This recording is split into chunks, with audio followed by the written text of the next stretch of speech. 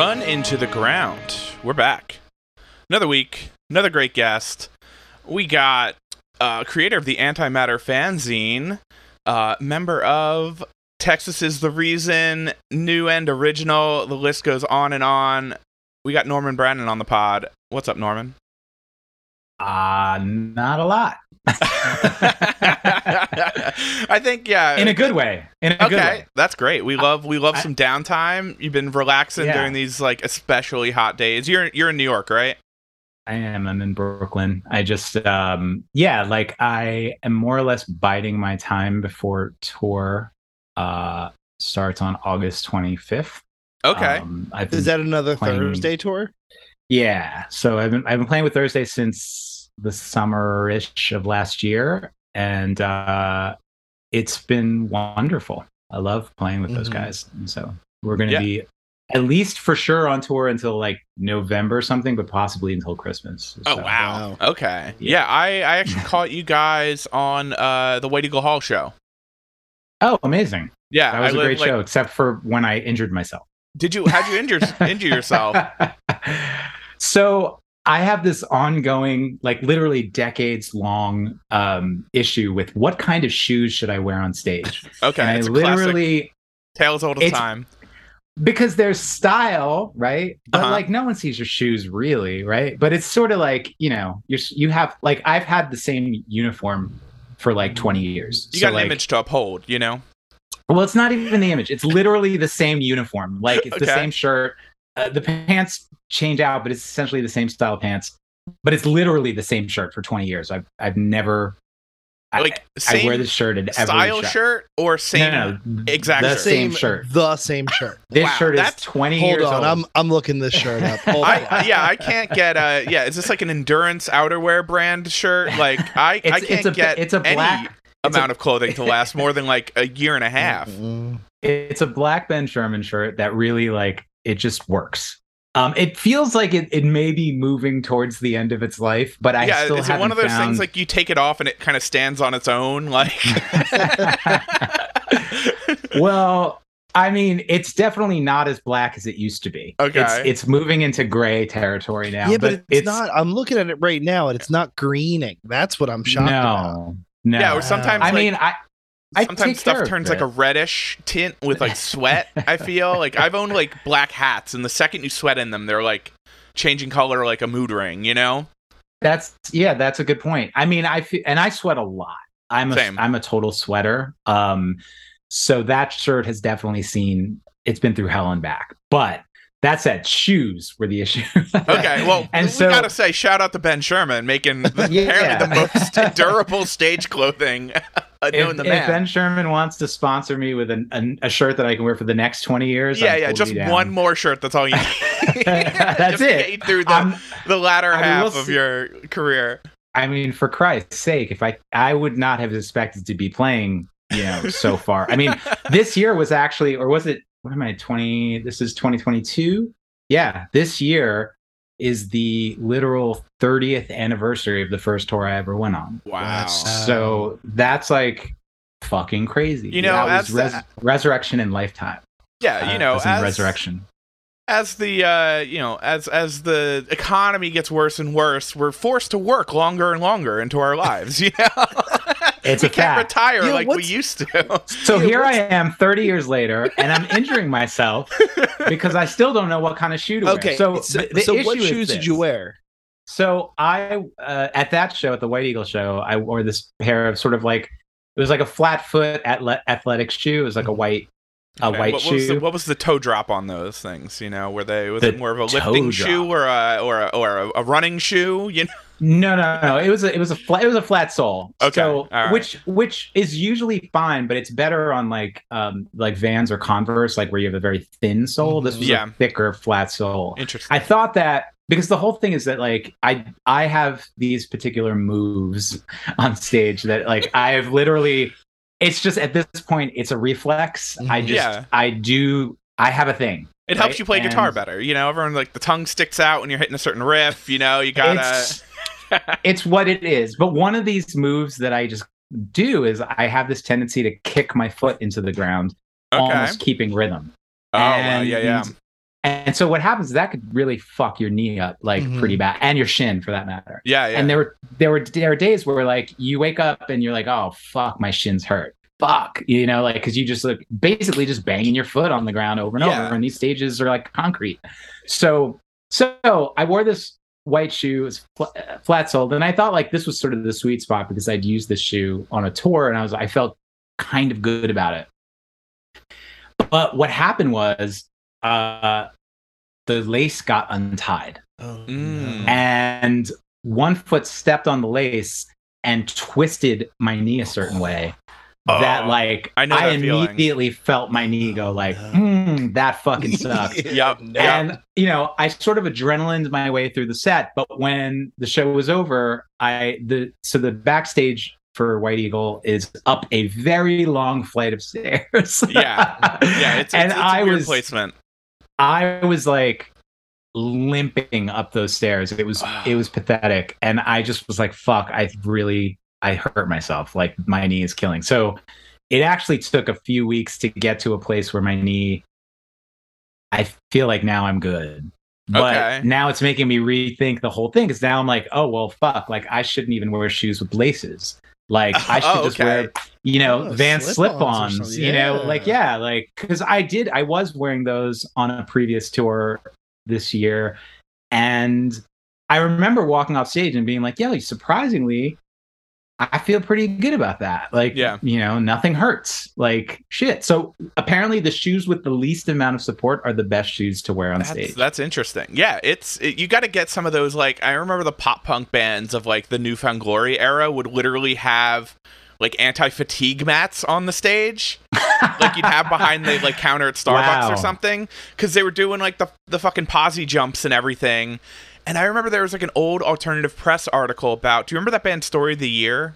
Oh yeah. They did all the weird stage acrobatics and everything. We're playing with them in August, actually. I mean, it's a great live show, but literally I remember in the alt press article, they're like, after all the shows, they're just fucking icing their shins because they have like horrible shin splints from doing all this bullshit. But that's a fact. That's a fact. Oh yeah. I mean, literally for 30 years I've been dealing with that. My legs should be way fucked. Like, I mean that they're not is just a testament to my sheer athleticism, clearly. But. I'm a photographer. I've worked production. I've like where you're just standing on your feet on like unforgiving surfaces like concrete or like like a wood ballroom floor or whatever.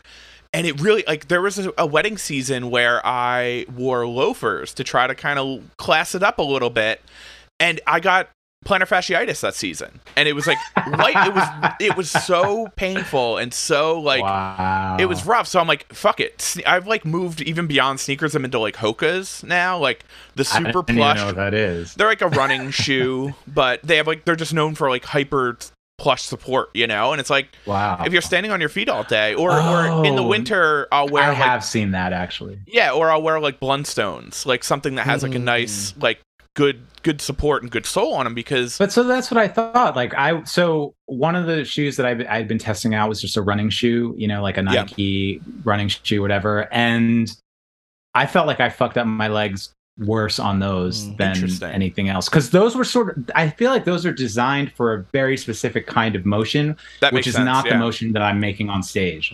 So it's I had a joke I said a while ago, is if you see the singer, the hardcore band, like switching into running shoes before the set, like it's gonna be fucking crazy, and I think like people don't actually put that into thought, is like the kind of I think this is your chance for a signature shoe. I feel like Vans is throwing signature shoes with everybody. We need the Norman Brannon like signature stage shoe with just like an extra cushion in the heel, I mean, it is funny that you bring up the anti-fatigue mat, because I was having this conversation with my friend Shug, who is he's a guitar tech predominantly for Taking Back Sunday. Okay. And so, but he was saying that he like went into get the custom Dr. Scholl's fittings and like all this stuff. Like he's done the anti-fatigue mats. Like he's basically also trying to build a better mousetrap for this kind of thing. Yeah. So, but I was like, doing the mat feels too conspicuous. Like I feel like people up front will be like, what the fuck is that? Like, what is that guy doing? He's about to make change at the register any minute now. Yeah. I think you're enough of a tastemaker that you could probably push it into normalcy. Zeitgeist. Yeah. I think you need to bring him back. You might need to do a couple posse jumps here and there. You might need to change your playing style a little bit just to. I definitely don't do posse jumps anymore. All right, we need like a stage coating that's like the floors they have at like gymnastic gyms. That has like a very slight spring to it, And there are some stages that have that spring, and that's really nice. I think that would actually probably fuck up your knees, though, eventually. Because like having that kind of like equal maybe if you were doing it upwards. All the time, yeah. But I feel like most of the stages are concrete, so it's like you're sort of concrete or like plywood with that really thin, almost like moving blanket. Yes. On top. Yeah. I don't understand. As a person with a child who now spends a lot of time in playgrounds, it's sort of shocking that they don't have more stages that have like that. We should cover the stages in wood chips. I think is the solution. I'm saying the recycled stages. Yeah, recycled like tire mulch, like rubber mulch. Mm-hmm. It's funny that I'm so oblivious to this stuff, though. That like I couldn't even tell you like what's your favorite stage like in America. Like I'm sort of like I don't know. Like somebody asked me recently what my favorite venue was, and I said Union Transfer in Philly. 100%. Okay. For a million reasons. Like, I mean, obviously it's a newer venue, so they really sort of like they put a lot of thought into what does a touring band need. Yeah. Sort of like, just the whole thing. And then the experience for the crowd, and even the experience going so far as to where like the stage is movable depending on how many tickets they've sold. That's amazing. That's such a good idea. Because everybody wants to feel like you're playing a packed house. Right. So let's say you don't sell out Union Transfer, but enough people come, you move the stage up a little bit, you're done. Hey, packed crowd. I love that. Doesn't Brooklyn Steel does the same thing? They have the moving stage also? I think so, yeah. What a weird room. I don't love, I've never played Brooklyn Steel, but I don't love it as a showgoer. Yeah. The other thing about Union Transfer I love is their staff is probably the best venue staff I've ever met. They're incredible. I agree with that. The whole thing was great. I mean, a great experience. Top to bottom. It's so hats off to Sean. Definitely. It's weird to me that so many places that are like very specific in their use aren't customized for that specific use, like Union Transfer would be. And that's something I find a lot with. Are you saying that the basement of the church was not customized for bands to play? I don't understand. I mean, but like places that are like very specific venues. I thought that sauna was intentional. Oh God! I don't understand how it feels like that. I mean, I haven't stepped foot inside the church in many years, but. Mm-hmm. Looking at like Hate 5-6 videos, I'm like, I don't know, that looks exactly the same as it did in 1994. Oh no, it's identical. I was a music photographer for a long time, and I kind of claimed to be the only person who could like photograph that venue well, because I literally set up additional lights on top of the PAs that like illuminated the crowd, because otherwise it's just a black hole, if you're shooting from the stage. But I remember, I'm sure the lighting techs there loved that. Yeah, all those lighting techs at the church. Yeah. What was the guy who did sound? John. I know. Yeah. He wasn't doing much lighting over there. Or he did sound for Texas, right? In our last European tour and American tour. Love him. I used to work at a Whole Foods in Princeton, and I guess that's like sort of halfway between Philly and New York. And he would, when he was going to work, I guess summer stage at Prospect Park, he would stop in and see him all the time. Yeah, what a guy. What a kind individual. Yeah. The I think I'm last gonna time move I back to saw Philly him right was now. at we went to the James Beard House in it's basically for the James Beard Foundation. Classic punk And the venue. the bass player for Texas, who is a chef, was cooking a meal at the James Beard House, and so he invited us to come eat, and it was amazing. So That's incredible. What an interesting like branch of jobs everybody from that band got. You know, Chris is a stylist. yeah, Love cuts it. hair. I mean, Garrett's been doing the same job for fuck. I think he had it when the band was going. I mean, he's like a production manager. Right. an I event was gonna manager. joke. Yeah. I was gonna joke and say working it limited to one. I've seen it. Oh yeah. I mean, Limited to One. He, the owner of Limited to One, actually, until recently, lived in the apartment that I lived in from 1994 to 1996. Get in out of here. in the same bedroom, just completely fucking randomly. Wow. It was crazy. Wild. And it's like down the block from Limited to One. It was the corner of 10th and First. Right. And he told me, he's like, somebody told me you used to live in this apartment, and I was like, that's my apartment. That's so funny. And he was paying a lot more. Oh, I bet. When did you make the move to Brooklyn?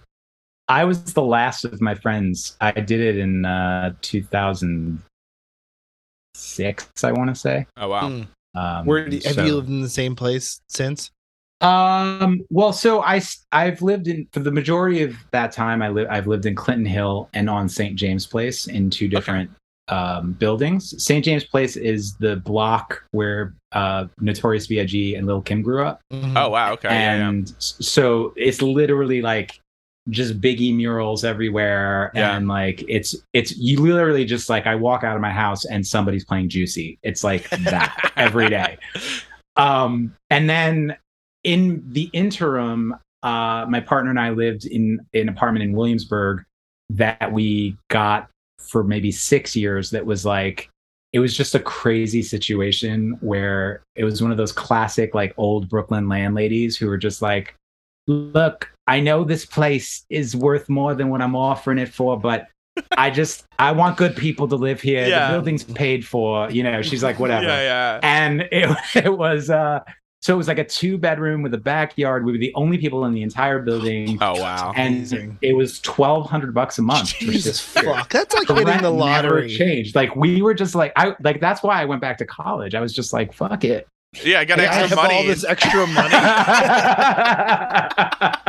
But you also lived. Did you guys live in London for a little bit during the pandemic? Well, so Oh. I have I have a pair of friends in London, Mhm. a couple who have a bedroom that they've basically called Norm's room. And so I go for these extended periods of time, and like I have a key. It's like my house. Mhm. And so when the pandemic happened, I actually went to London. I mean, so I guess people were starting to talk about COVID. It was the end of February and beginning of March. And my plan was that I was staying there for an entire month while my friends, who are both doctors, were coming to America. They were doing all these conferences and shit. Mhm. And about halfway through the month of March, that's when the shit started hitting the fan. And I could tell, like, I was still hanging out and like going to the pubs and hanging out with my friends and stuff, but the vibe was starting to change. And I remember, like, on March 15th or 16th or something, I went to Brixton to see a friend, and like the entire tube ride felt weird. Everything felt a little bit off. Yeah. And then I was like, I'm gonna go into this Boots, which is the big pharmacy. It's like their CVS. I'm gonna go into this Boots and see if I could pick up some fucking whatever, like hand sanitizer. Like, I don't know. I was like, what do you have to buy? Right. I don't know. Like, I'm gonna go buy something. Give me the kit. I wanted to feel something better about myself. So I walk in and I find some things, but at this point now the shelves were like ransacked. Like people were starting to. Yeah, the panic was induced. Yeah, and so I'm waiting in line, and I see this woman, and she's in front of the cashier, the cashier's wearing gloves, like rubber gloves, and the woman says to her, "Why aren't you wearing a mask?" And the cashier's like, "Well, we don't have any masks, and right now I'm only required to wear these gloves." Yeah. And the woman freaks out, and she's just like, "Why isn't anyone taking this seriously?" It was a real holy shit kind of moment. And I literally freaked out. I just threw the shit that I had and just walked out of the boots, got on the tube, went back to the apartment, and stayed in the apartment until I had to fly home. That's wow. And I was completely freaked out. And so I was essentially living there for as long as I can, because I have sort of a weird life of leisure where I can do things like that. Because why? Yeah, if you have the option, why not? I need some friends like that. I mean, I have a friend with a lake house in central Pennsylvania, and I do flee the area there occasionally. But it's not in a different continent, So I need my two sort of spots for me. Like if I could have a place in London and a place in somewhere in New England. I love the sort of New England vibe. I went to college in New England, and I miss it up there all the time. Yeah. So I mean, clearly, England in general is my yeah. You like the old and the New England. That's perfect. Old and new. Give it to me. Yeah, I have a lot of friends who are kind of relocating to Maine. Seems to be a big thing lately. And Maine's the dream. I love Maine. I was just there. Not the cold. What part of Maine were you just at? So I mean, obviously we were in Portland, but we spent more time somewhere else. I see. So here's the thing. So when I travel with my partner, he's kind of the tour manager. Okay. And I essentially just sit in the van. Everyone in a relationship, they assume these roles sometimes, I love that idea. Just I trust you. Yeah, let's I'll have fun regardless, He books the tickets, he has the itinerary, he tells me where we're going. I'll be like, "Where are we?" I don't know. It's just like tour. Prints your vacation laminates. Cool. He's got the little travel printer, and here's your daily. It's kind of like that. I'm not even kidding. You get to the venue and you see what's in the 1.5 mile walking zone around it before between sound check and doors. It's similar in the sense that so when you're on tour, you have one thing that you have to do, right? And then the rest of the day, you're sort of just well, what do I do? I don't know. I'm going to go get lost. And that's usually what I do. I go to a city. I know when sound check is. I know when showtime is. And then the rest of the time, I just try to get lost. Yeah. When I travel with my partner, he used to do these itineraries and stuff. Literally, we would have an itinerary of things to do. And then I sort of revolted. I was just I can't do this. I can't do the itinerary. It stresses me out. I don't like being stressed out when I'm on vacation.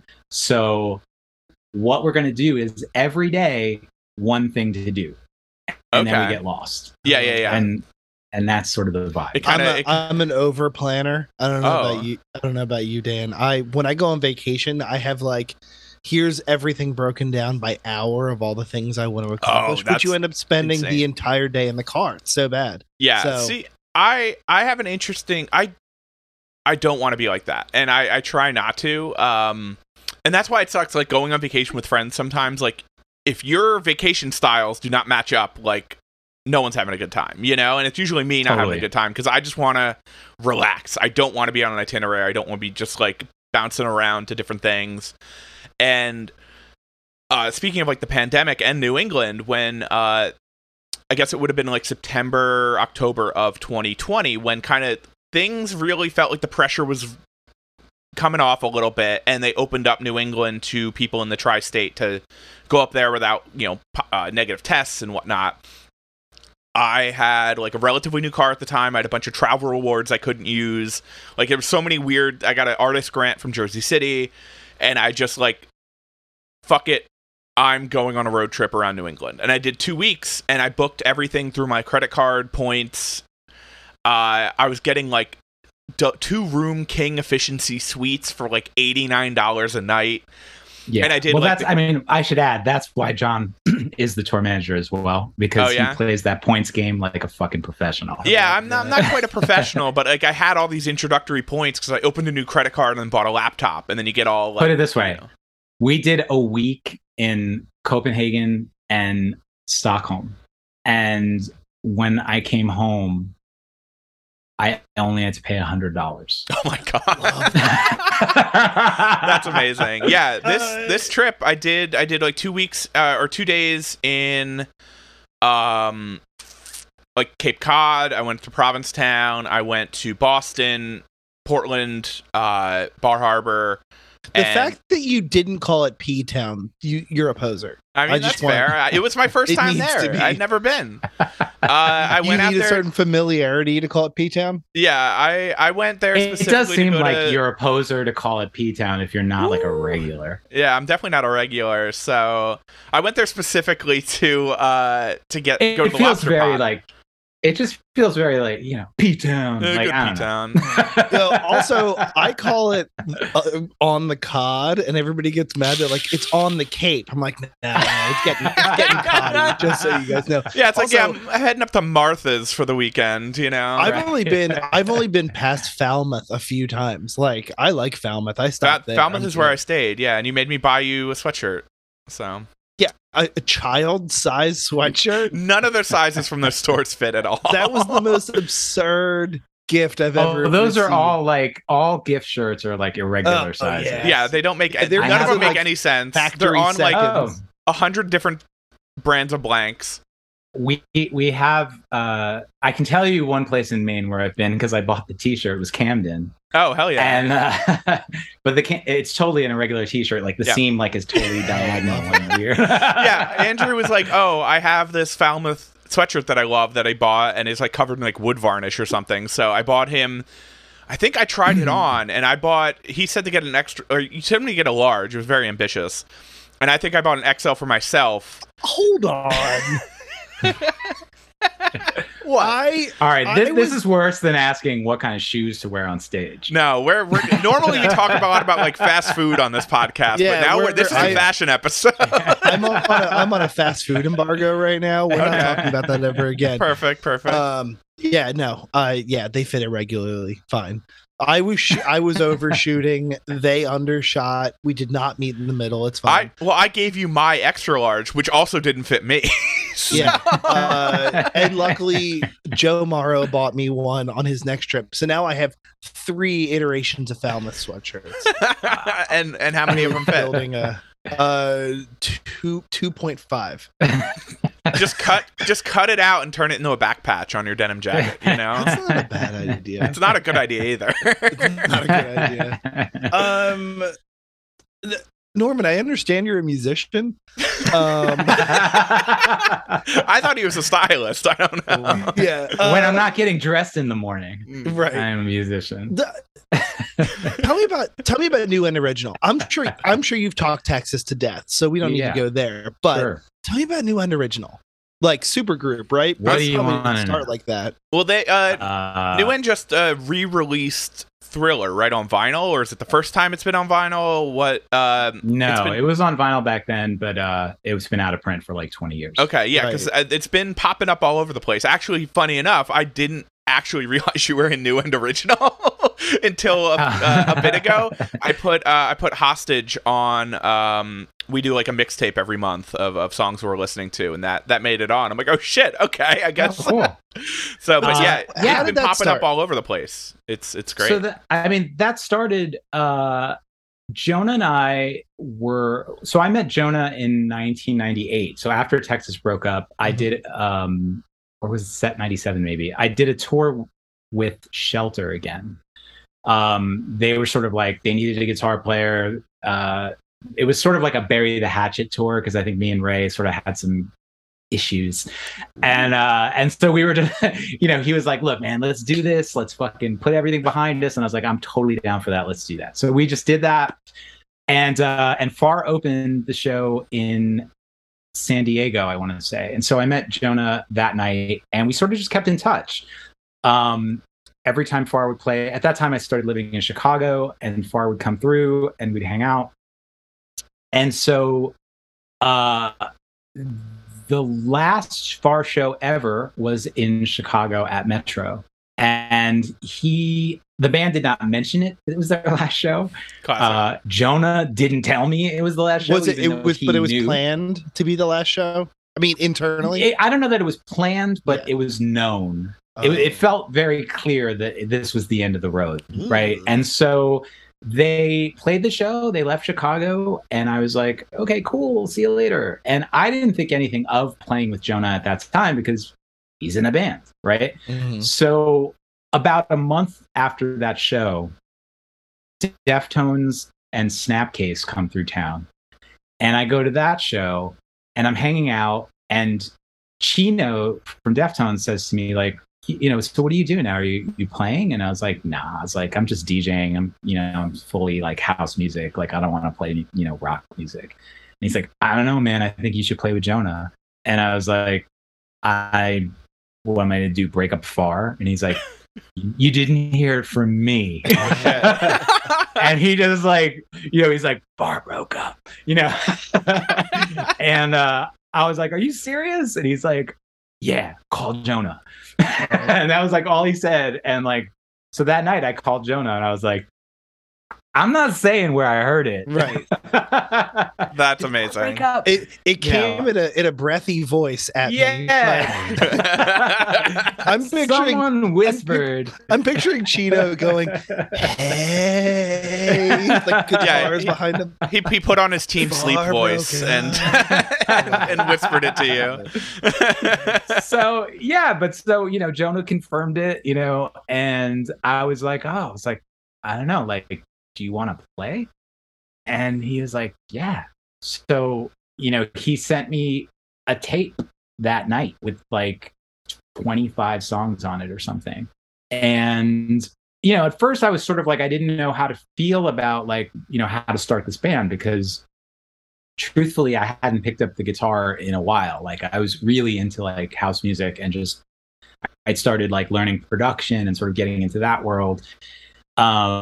And I really wasn't sure, but I also sort of like fancied myself a songwriter. Like I like writing songs. I sort of was like, is this going to be weird? Because like in Texas, there wasn't really that much, like Garrett wrote a little bit, but for the most part, I was writing the music. And that was it. There wasn't like a pushback because it wasn't like, Jonah was like a writer. Jonah has like a catalog. Being the singer, there's a style of writing when you're the singer that I think is really interesting and cool, and I can never emulate, right? Because unless I'm giving you, which I did actually on the One Line Drawing record that recently came out, there's a song called What I Know that I wrote the music and the vocal melody to. So that's sort of like an interesting example of a collaboration that Jonah and I have where, we cross each other's lines. And I think that's what sort of was successful about our collaboration in New End is that we just started crossing lines. And I basically was like, look, it's going to take forever for us to try to write an album from scratch if we're being real. So you have all these songs on this tape. How about I remix these songs? Like I'm going to write and rewrite and add and subtract and do whatever I want to these songs. And let's make it a different thing. So that's fucking cool. That's sort of how that started. I mean, I think the most successful version of that is the song Better Than This, which when he gave it to me on the tape, it was like a pop punk song. And I basically just took the vocal melody and then rewrote the music underneath it completely. That's insane. And that was like super, oh my God, I was so excited to play it for him when I had done it. So that record is kind of like that. We were just crossing each other's boundaries like crazy. He wasn't like, Norman, what the fuck? No. But so the thing is that song was done, dog. Look what you've done to my boy. But the thing is that like that's where it started. And I think like the other guys in the band saw it too. Jonah at that time had a reputation for being a little difficult to work with. And I was like, I don't know what everybody talks about. Jonah's fucking super easy to work with. And the guys in my band were just like, dude, that's because he respects you fucking clearly. Wow. Yeah, and it's like, and I think that's why, 23 years later, here we are and we're still collaborating. Like I basically, that One Line Drawing record was a top to bottom collaboration. Although he was the writer on, all but that song. He wrote the lyrics to that one song, but I wrote everything else. But there were, every song on that record, I can sort of like show you where my fingerprints are. Yeah. And it was a really that was like super fun, because he basically came to me and was just like, all right, I really want to make a record, but I want it to be different. I've done the whole, like, let me like indulge in my soloness kind of thing. Like, let's do a record where he's like, I don't know, if you want to play on it, play on it. If you want to write on it. If you want to fucking just tell me this sucks, tell me it sucks. Mm-hmm. Like, I just need someone else to be like, that rules, that sucks, that could be better, this could change, whatever. So there were even moments in that where, like, I've never fucked with, like, people that I work with who write lyrics. I don't fuck with that. Right. I kind of feel like that's but there were moments on this record where I fucked with it, where I was like, that lyric's not good, dude. But he takes that as a challenge and comes back, and he's like, I remember there was one song where he came back with like 4 different options. And I was like, you're awesome. This is what it means to be a songwriter to me. Like, looking for the best thing. It's interesting that you say, the people have said he's hard to work with. I've heard that actually from an R2-D2 drum machine that said he was extremely hard to work with.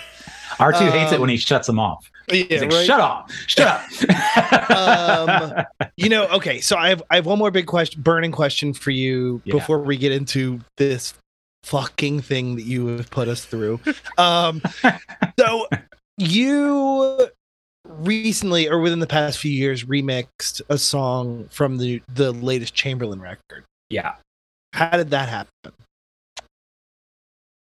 So bizarrely, Curtis heard the remix that I did for Owen, for Mike Kinsella. Mm-hmm. And he liked it, and he was sort of like, Chamberlain is at a point in their career where, they put out a new record, and they've been sort of like a very dependable, steady sort of thing, right? It's very difficult to sort of like, when you're in a band that long and in a band with that strong of an identity, it's very different to sort of like break out and see your music in a different way. Mm-hmm. And Curtis, is a very adventurous person, I think. And he's very creative as well. And he's definitely the member of the band that I feel like I've had the most sort of interesting sort of creative conversations with. Like, he's a top to bottom creative.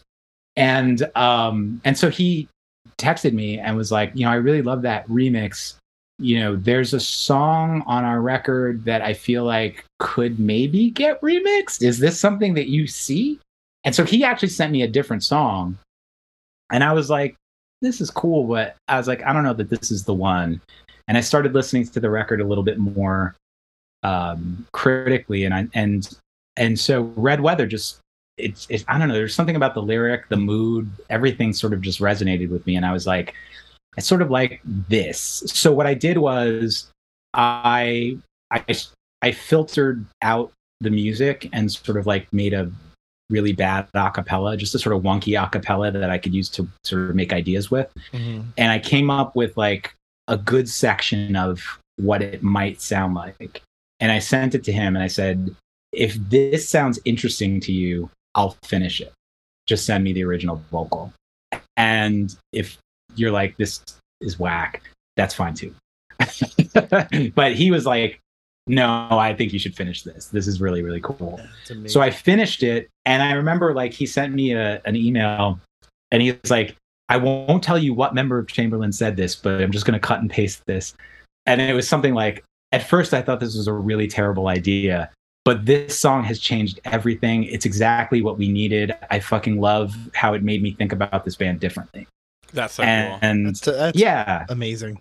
So, and I think that's what a remix should do. Sure. Like, I want people to reimagine who they are and what a song is. And that's, like I said, I mean, that's why I think the thing with New End was fun, because it felt like I was remixing a bunch of songs with guitar, basically. Yeah. Dan, do you remember what happened last time on this podcast when I talked about Chamberlain? Oh, yeah. I got the clip. I can drop the clip with our good friend Matt Pryor. Oh, God, you're insufferable. I was waiting for a time to do it. I didn't want to make Norman feel like it was levied towards him. But no, but I am insufferable. So I had one last question before we got into the record. I'd be remiss not to ask, since I also like to make zines, but I mean, getting into antimatter is a whole separate podcast. I'm sure there's too much, but I'm actually curious of what eventually, because you did an anthology of it that was put out as like a hardcover kind of like coffee table book, I guess, right? And how did that all come about?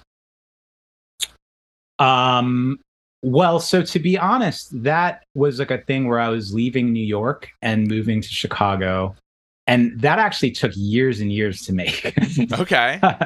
I originally pitched the idea to Jordan in 1998, and I think it came out in like 2006. Wow. Or 7 maybe. But the crux of it is that basically, like, I tend to think of myself a little bit of a hardcore historian. Okay. And I think the 90s are a very misunderstood time.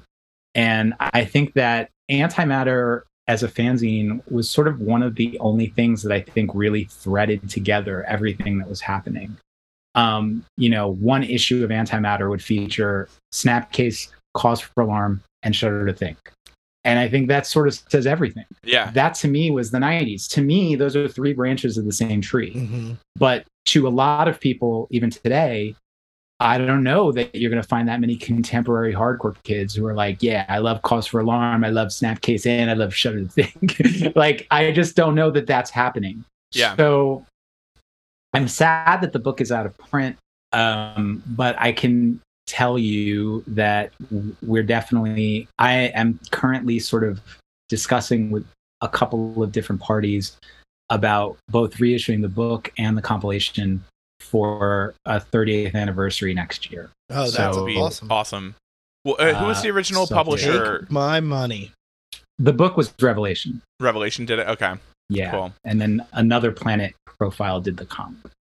Awesome. Yeah, I've been looking to do kind of a compendium of some zine stuff I've been doing that's kind of become this anthology portion of my career, which is very, very cool and fun. But it's like at that point, it's like, oh, like these are starting to, go out of print as well. I mean, they're self-published, but I usually only do like 100 each. Right. And, it's like stuff. One volume's been sold out for like a couple years now, and it's like I have enough photos now that I want to put them all together, and it's just been like even getting contact information for some of these publishers to like lend their ear. And book publishing, it's a weird thing where there really actually isn't that much money into it that would go towards me. No. Well, there's I mean, look, I knew that too. Like, I actually about a year I worked at a publishing company in the 90s, and I was an assistant to the executive vice president of sales for a publishing company. Yeah. And so I saw it with my own eyes. There's no money in this business. Yeah. It's kind of, it becomes kind of like, what are your goals for this thing? And I feel like it is part of kind of there's a really good thing actually relating to music photography. There was a PBS documentary called like Icons, and it had a lot of like Bob Gruen, Mick Rock, Henry Diltz, like a ton of these. And I do a lot of work with Morrison Hotel Gallery, which is owned by Henry Diltz in Soho. And I think it was Bob Gruen who was just like, yeah, the books don't make you any money, but they get you in the galleries, and that's where you sell prints, and that's where, that's where you make your money. But it's like a passion thing. Like, I love photo books, and I love anthology books, and like obviously the hardcore history in the antimatter stuff is unrivaled in terms of just like a snapshot of that time, just like you said.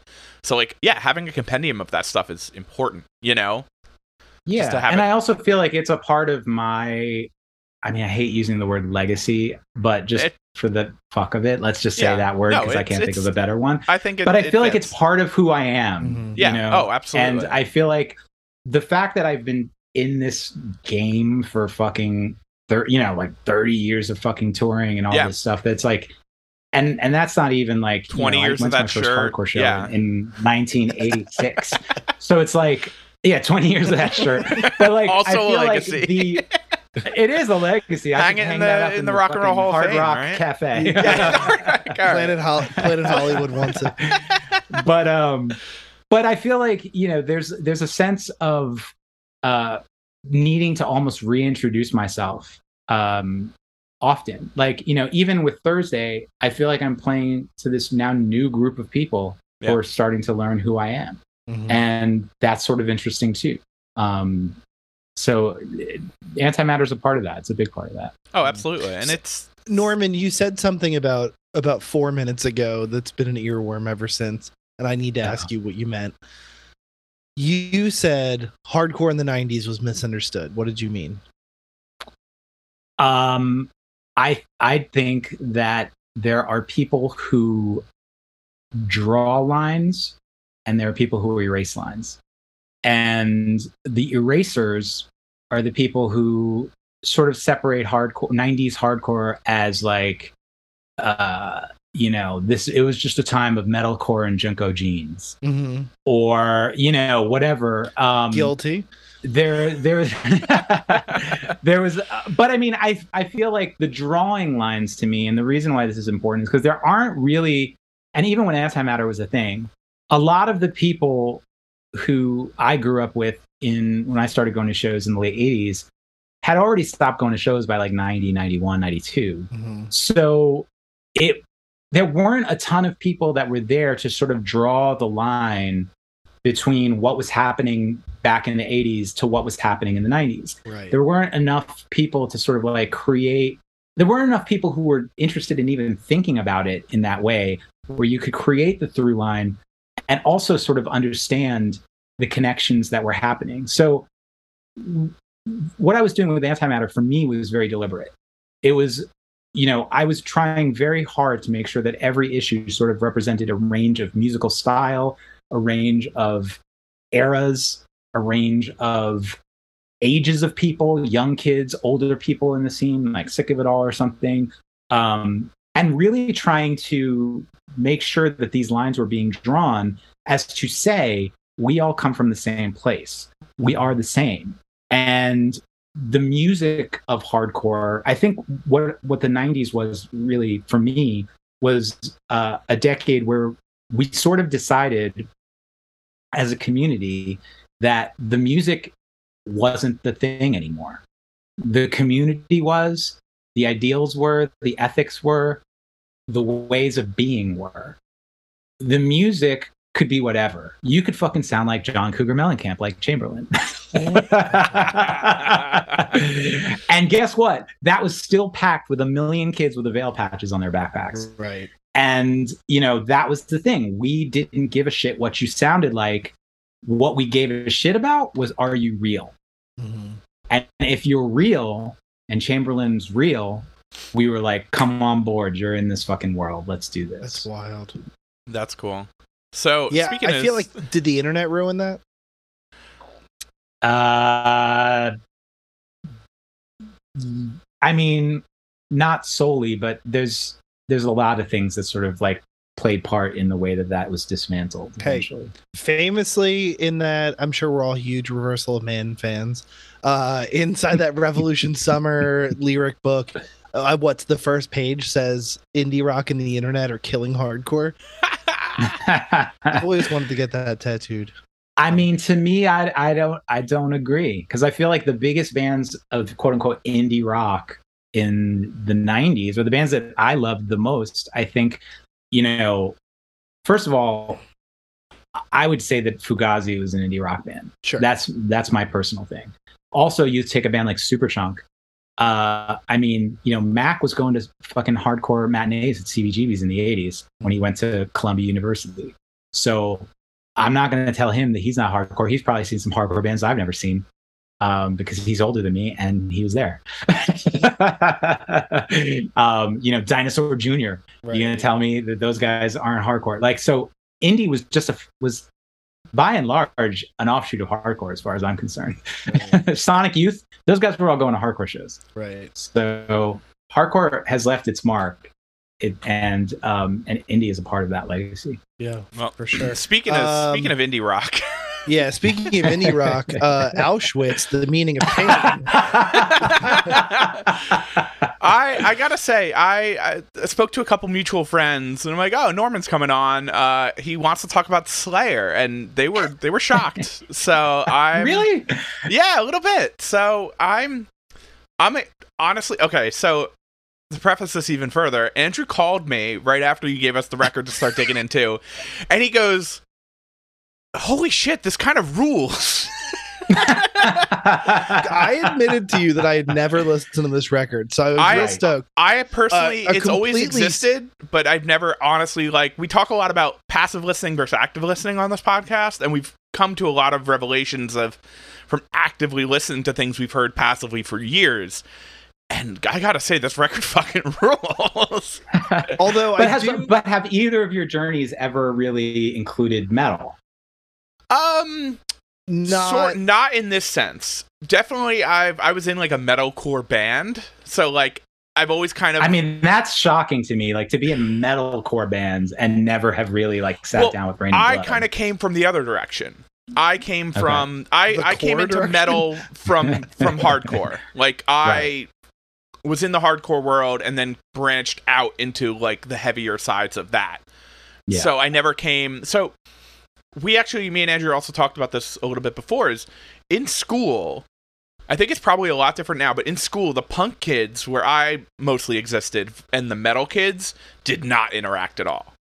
They did not get along. And the people who were listening to Slayer and wearing the fucking Nightwish shirt and the Children of Bodom shirt were not hanging out with the kids in the fucking Descendants shirt and the Newfound Glory stuff. Like, it was not happening. So it was kind of like there was kind of a wedge between those things. I feel like that might be different today because now there's bands like Power Trip and, you know, thrash influenced hardcore that's been like wholly embraced, like Twitching Tongues. I don't know if you're familiar with those guys. Well, there's sort of like a rejuvenation of crossover, you know, which sort of, you know, in the 80s was a thing.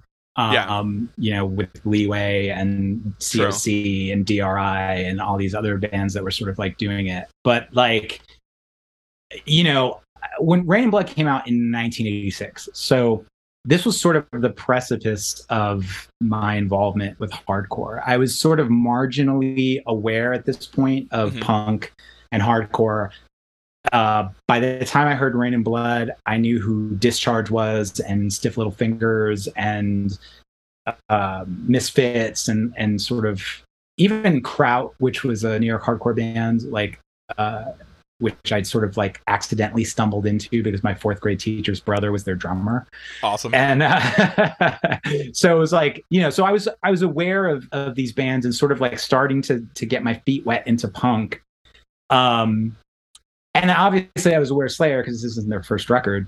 My brother was a metalhead. We grew up in New York City. And so I was young and sort of just a sponge. I just sort of loved music.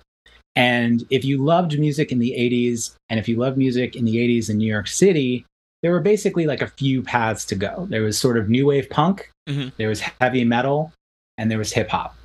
And I sort of didn't want to choose. I sort of liked them all. Yeah. And I was happy listening to them all.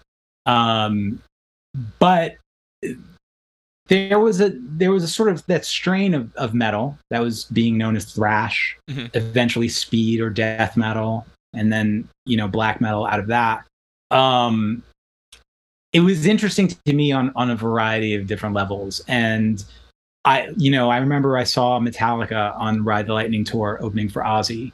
And so like I'd already gotten sort of like a taste of that, you know, fight fire with fire, you know, kind of speed thing going on. And I was like, okay, yeah, that's fucking awesome. I like that. Because, you know, as a kid, you're looking for like the extreme. Yeah. Like, what's the extreme thing? And like, you know, Ozzy wasn't extreme anymore. He wasn't biting bats anymore. Like it was like, bark at the moon. You know, like, you know, that show for me was like, that was Metallica. I was like, yeah, fuck, they were killing it. Right. Yeah. So the other aspect of it is that I grew up in a Pentecostal home. And so Pentecostal, just to be, you know, sort of illustrative about it, that's born again Christian, that's speaking in tongues, that's it's hardcore evangelicism. Yeah. And it's almost cult-like. But there in Pentecostalism, there's absolutely a very literal Satan. And I was raised to believe in a very literal Satan. Okay. So I had a very visceral sort of reaction to any sort of satanic imagery or sort of language. And so the bands that had started to come out, like Venom and Merciful Fate, and bands that were sort of like, I mean, King Diamond's coming out with an upside down cross on his head, and I'm just like, whoa, you know. And I'm simultaneously like offended and attracted. Well, because it feels taboo, It's absolutely. There that sense of, and actually in my house, again, remember, I'm at this point 10, 11, 12, and 13 years old. Yeah. So I'm listening to music that is literally taboo in my house. Yeah. If my mother found these tapes, holy shit. Yeah. I cannot even tell you the wrath of God. So literally. It's wild. I mean, I grew up in the same, my mother was very, very religious. We grew up Baptist, and like, I can't tell you how many times I bought The Downward Spiral because that record would be taken immediately and like broke. I've probably owned, Trent Reznor should thank me personally for the amount of times I bought that album. And In Utero, and like anything that looked like it could be dark was like immediately taken. So I definitely. Well, I mean, I was definitely, obviously we were lucky enough at the time where like you could make blank tapes full of satanic music, and she would be none the wiser. And that said, in my brain, I knew. Well, Merciful Fate's sort of a different story because King Diamond was an avowed Satanist. Like that was his thing. Yeah. But Venom and Slayer, they weren't, and they never claimed to be. They just sort of like, it was like horror movies on vinyl, basically. Yeah. And so I knew that, but still, when you hear something like "learn the sacred words of praise, hail Satan," you're like, oh fuck! Like you feel like you're calling the devil into your house. It hits extra hard. It feels like you're performing a ritual, Yeah, and so I'm not gonna lie. When I was that old, it wasn't just taboo. I literally was just like, "Am I calling Satan into this house? Holy shit!" Because it was again, I was raised with a very literal interpretation of Satan as a person angel who walked the earth, and who was there to essentially derail us and to bring us into sin and darkness. And so all of that was sort of where the initial sort of almost repulsion of these things come from. But where the attraction came from, that's sort of like been interesting to unfold over time because so first I will say Rain and Blood, the reason why this was the first thing I said literally was because when people have asked me, is there a perfect album? This is the first album that comes to my brain. Like I mean, truthfully, it's hard for me to even think of a number two. I can't think of another record that I listen to from beginning to end with no skips and just am completely like, fuck yeah. I can't. I'm trying and I can't. Like, I've not made that record, and most of my favorite bands have not made that record. So this record to me was just like, yeah, of course, this one was the one, beginning to end. And I remember I actually did a Promise Ring interview in Alternative Press once, and Davey said, like, in my opinion, there may be only 3 perfect records. He said Prince, Purple Rain. I think it was like, I forget it. It was like, I think it was a Simon and Garfunkel record, and Raining Blood. Wow. And so like, and I was like, I actually, Purple Rain, I still think about that because I'm like, Purple Rain was pretty close, but I still don't know that it was perfect. But Rain and Blood, when he said that, I was like, absolutely. Yeah. That's also great. if you sneeze, the record's over. It's what, like 20, 25 minutes. I think the original cut is 28 minutes. Yeah, that's absurd. So I bought the cassette and it had the album on both sides. I just read that today. That blew my fucking mind. It's smart. Somebody was like, "Oh yeah, you just flip it over and listen to it again." And I was like, "Yeah." But so here's the thing that's crazy about that. So we talk about that now like it's like a crazy thing, and maybe it is for metal. But when you think about the hardcore records that were coming out in the 80s, Speak Out, Break Down the Walls, Start Today, all of those are 30 minutes and less. Right. Yeah. And I know that because I made tapes of them. But were they double-sided? Oh, okay. On the cassettes? Yeah. Were they double-sided in the same way? No. But I remember, I want to say that there was a cassette version of, it was like a mix of Speak Out and Break Down the Walls or something like that, where like one was on one side and the one was on the other. So it was a known fact that people made 30-minute albums all the time, because what are you going to do when your songs are all a minute long because you're playing that fast? You can only do verse, chorus, bridge, chorus, verse. You're like, shit. Well, it's a minute and a half. What are you going to do? There's no drone breakdowns. Yeah. It's very funny, actually. So when we do these records, I'll usually go through like the Genius page and like read the lyrics and a lot of the stuff. And for this record specifically, there is some like certified, I guess details about the record from Rick Rubin, like a guest annotator, on Genius. And he was like, yeah, like when I first saw these guys, like it blew my mind that they would just play so fast and like talking about the soloing and the guitars. Like, yeah, the solos don't make any sense in the song, but it's just literally, was it Hanneman and Kerry King? Like they're just trading off, and it doesn't make sense, but it feels like they're fighting in the song, and he's like, I love it so much because they don't need to be there, but it's what makes it what it is. And I think also Kerry King mentioned, it's like, yeah, the songs are all like 2.5 minutes because we get bored. Like we don't want to repeat things over. And I'm like, I wish everyone had that, that same feeling, because sometimes we listen to these records people bring us and it's like 57 minutes, here we go.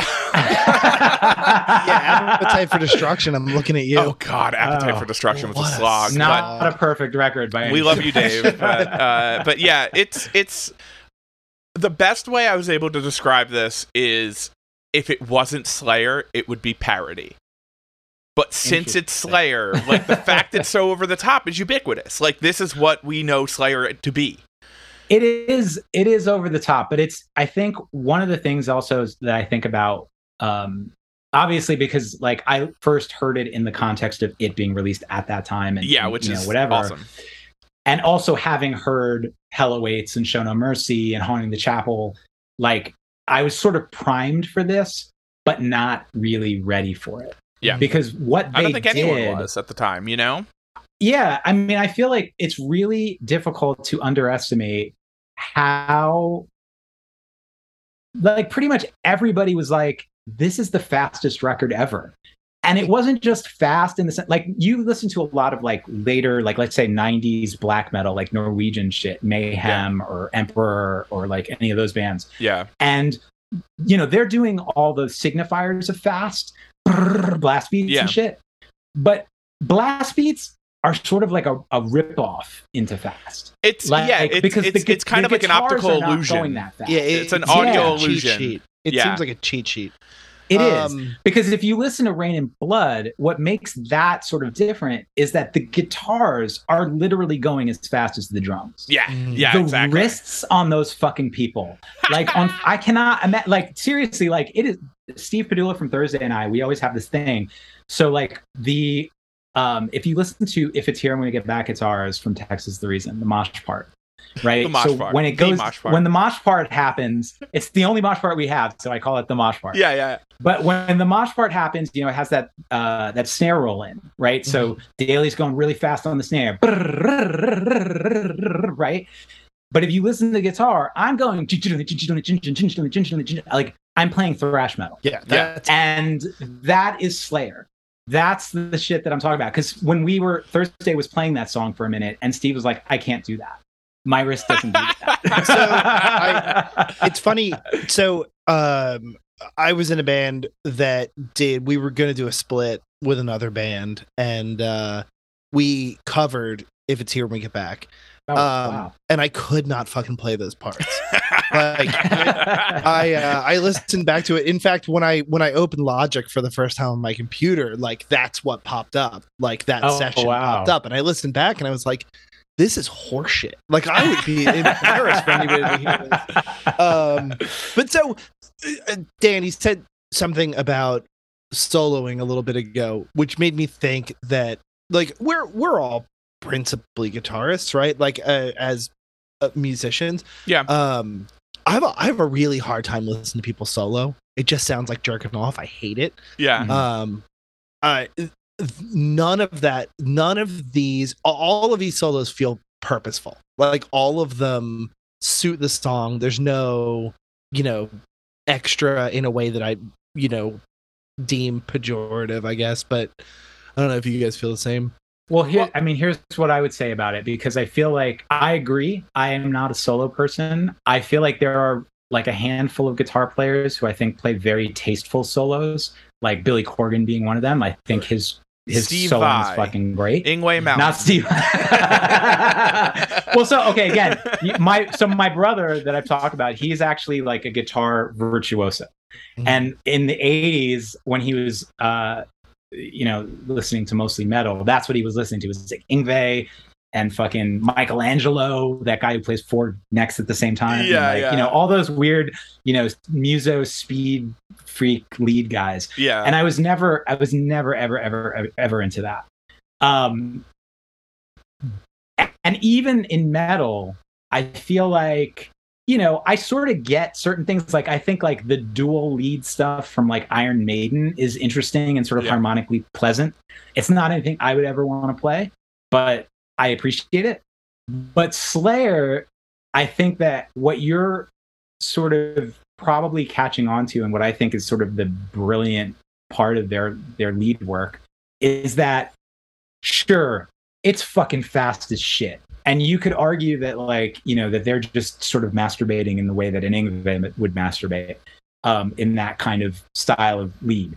But actually, it's sort of deceptive, because those leads are incredibly fucking melodic. Yeah. I can hum them to you as fast as they are, because what's happening is, the fastness is all happening within a certain key or a certain scale even. Mm-hmm. And so, you just find the root note of that and you're humming it. So, it's like, it's very fucking, it's beautiful. Yeah, no, I like this kind of solo. Like I love a whammy bar. I love a pinch harmonic. I got a fucking Jackson Dinky under the bed right here, but so like, this is like, question, do you like Kerry King solo versus like a Dimebag Darrell? Oh, I mean, who's the like king Pantera. of the whammy? I've never liked Pantera. So okay. I got a soft spot for Pantera. I think A New Level might be one of the hardest songs of all time. So I think the difference between Pantera and Slayer to me, besides speed, is that Pantera always just sort of reeked of toxic masculinity. Right. Well, they are more of like a sludge-y, like they have moments of kind of like groove metal, you know what I mean? But it's just like it didn't like, I have certain it's interesting. Like, it's very rare to me that music cuts me off. And when I say that, I mean it this way. I mean that we all come from different places, different identity centers, different mixes of who you are. And sometimes music is made in such a way that you can't find your entry of access into it. Right? Mm-hmm. So like, I'm trying to think of someone with that, because I was actually having this conversation with a friend of mine from Germany who was in town, and he was talking about a specific artist who I don't want to name. But, I just said, like, look, I respect what they do, but it almost felt too white. And I don't know how to quantify that, but all it means is that it's so of his experience, and that experience feels so foreign to mine that I can't find my way into the song. Yeah. And that's not to say that he's doing something wrong or that he shouldn't be doing that expression. It's just to say that my relationship to his music is sort of cut off at the knees. Yeah, that's fair. I mean, I'll never forget a mutual friend of all of us, Evan Weiss, pointing out, he was like, "Yeah, do you ever listen to like the riff from Walk? Like, it sounds racist." He's like that. I mean, that's hilarious. But I mean, I sort of, that's music's a fucking weird thing, man. Yeah. It really can communicate. And as somebody who's primarily a guitar player or keyboard player, someone who primarily writes music and not lyrics or vocals, it's always been very important to me that to understand the way in which I can communicate pieces of myself through music and music alone. Yeah. So to say that a riff sounds racist, that doesn't sound crazy to me at all. That's like, so good. We are still communicating something through the music. Yeah. Yeah. It's, I just love, I mean, the fact that Rick Rubin did this is hilarious. And also, like, reading up on some of that, and Kerry King, like, did the guitar on No Sleep Till Brooklyn. Like, he ended up doing a bunch of stuff with the Beastie Boys, which is wild. Like, just that crossover of all of this stuff happening at the same time is so cool. What do you think the biggest Rick Rubin fingerprints are on this record? Apparently he didn't have that many. Right. He had some input, but he said a lot of it fell on the engineer, who did like a really good job with it. But yeah, and I've honestly, like, I'm not going to put this person on blast either. I have a friend who worked with Rick Rubin, and basically his experience was like, yeah, I mean, basically the engineer did everything, and Rick would come at the end of the day and just listen to the mixes and just sit there like a Buddha, and then be like, okay, I like this one. Well, I mean that's especially now, that definitely is the Rick Rubin way. I think someone described how he like just called on speakerphone like once a session, you know? Right. But I mean, he seemed a little more hands-on back in these days, because I think he sought out Slayer to get him on Def Jam, and I think he brought. I would think that his fingerprint mostly, honestly, is just probably his encouragement for them to be as extreme as they want to be. Yeah, and I think also they talked about another person of kind of more of the realm we exist in is Glenn E. Friedman did their photos too. Like, he was friends with Rick Rubin and got Slayer to do their first like photo shoot during this time too. That kind of cemented who they were as well. And it, he's famous for photographing Fugazi and stuff, and it's really cool, just this weird crossover. But I think the biggest fingerprints, to answer Andrew's question, from what I did in my little research I did, was I think it might have been during Angel of Death. He specifically raised the levels on the drums to make the drums more present. And I think it makes a big difference, because I think, not to misquote it or whatever, but who cares? He says, like, distorted guitars sound loud no matter what volume they're at, but drums are a natural instrument. Mm-hmm. So by raising them in the mix, it made the drums more prominent and the guitars kind of blended in with it. And apparently that's what he claims to be the big difference, When you have a drummer like that, I mean, the drums on this record are just monstrous. Yeah. And it's like, to have them any lower in the mix would have been insane. Yeah. Because they kind of are carrying the song a lot. Oh, absolutely. In a way that the guitars can't, because when you're dealing with speed, you're dealing with tempo. And when you're dealing with tempo, you're dealing with drums. And like you said, the guitars are kind of following the drums lead in a lot of way, And that absolutely. I think he said that the drummer, I think on the previous record to this, was his first time using a double bass pedal. Which is hilarious. Well, he killed it. yeah. I think he did pretty well, because like the double bass at the end of Angel of Death, that entire fucking drum fill is insane. Oh, I mean, the first time that song, I mean, fuck, you could just like forget the album, just that song. You're just like, that's crazy. Yeah. Like even from that initial scream is just like, I mean, I remember hearing that for the first time and just being like, what in the world have I stepped into? This was like 20 seconds into the fucking song, and he's just like, like, fuck. Well, it is funny, and this is something we've come across on a lot of the albums we talked about on this podcast, is just like seeing the fingerprints on so much stuff afterwards, right. A lot of these, and same deal with like the Scream intro, just like the way he like rides the cymbals in certain parts, like it just reverberated through every heavy record that like came after this record. There's so much. Even like their concept of groove on this record, I think, is like super. Like, I'm a groove person. I'm like, I've always said that about you. No, if you listen to my music, you'll see like I give a shit. I play what we're talking about, playing like when the guitars are stitched to the drums. That's how I play. Mm-hmm. My guitars are stitched to the drums. When I'm playing and I have in-ear monitors on, it's kick, snare, vocal, and me. That's it. Wow, that's cool. I don't want to hear anything else. And I'm telling Scott. He knows. Everyone knows. That's all I listen to.